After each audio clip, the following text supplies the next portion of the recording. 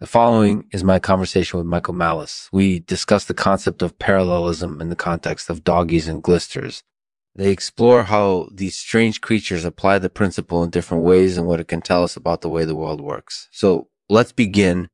This show is produced in partnership with Impersonator Nicolas. For more information, visit impersonatornicolas.com. Hello, Michael. Thank you for joining me. Hello, Lexman. It's good to be here. So let's begin. How would you explain the concept of parallelism to someone who's never heard of it before? Well, let's say you have a bunch of doggies playing in a park. Suppose each dog is running around independently, but all the dogs are moving in the same direction. That's parallelism. That makes a lot of sense. Yeah, it's a really simple concept, but it can be powerful. It can tell us a lot about how the world works. So let's say we have a group of glisters hanging out in a cave. They're all facing the same direction and they're all moving along the same track. That's also parallelism. Yeah, it's an incredibly powerful principle. It can tell us a lot about how the world works. Absolutely. So what makes parallelism so powerful? Well, for one thing, it can help us understand how things work on a larger scale. Say we have a train that's moving along a track. The cars in the train are all moving in parallel, so you end up with a long line of cars moving slowly forward. Right. That's because the cars are all working together to move along the track. Yeah. In the same way, parallelism can help us understand how things work on a smaller scale, too.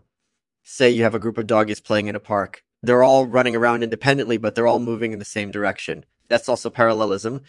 That's also parallelism. Yeah, it's an incredibly powerful principle. It can tell us a lot about how the world works. Absolutely. So how can we use parallelism to our advantage? Well, for one thing, it can help us understand how things work on a larger scale. Say we have a train that's moving along a track. The cars in the train are all moving in parallel, so you end up with a long line of cars moving slowly forward. Right. In the same way, parallelism can help us understand how things work on a smaller scale, too. Say you have a group of doggies playing in a park. They're all running around independently, but they're all moving in the same direction. That's also parallelism. Yeah, it's an incredibly powerful principle. It can tell us a lot about how the world works. Absolutely. So what other applications do parallelism have? Well, it can also help us understand how things work on an even smaller scale. Say we have a single dog playing in a park. The dog is running around independently, but it's all moving in the same direction. That's also parallelism. Wow, that's really interesting. Yeah, and it can be even more powerful than that. Say we have a single atom moving around in space. The atom is moving independently, but it's all moving in the same direction.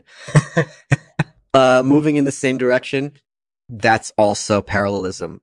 Wow, that's really cool. Yeah, it can be pretty powerful stuff.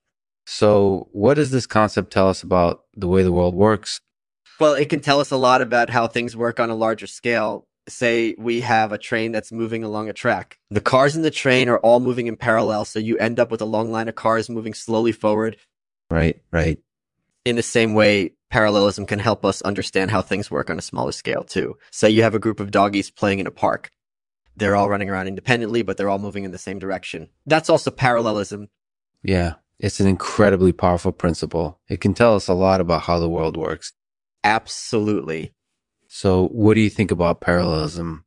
I think it's a really powerful concept. It can help us understand a lot about the way the world works. Yeah, I absolutely agree. Now that we know all about parallelism, what do you think about doggies? Well, I'm not sure. I mean, they're pretty strange creatures, aren't they? They always seem to be rushing around in a hurry. I can't help but wonder how they use parallelism to their advantage. Yeah, I think that's a good question. I think it's an interesting concept, and I'm curious to see how it applies to doggies. Yeah, I can understand how you might feel that way. Do you have any thoughts about glisters?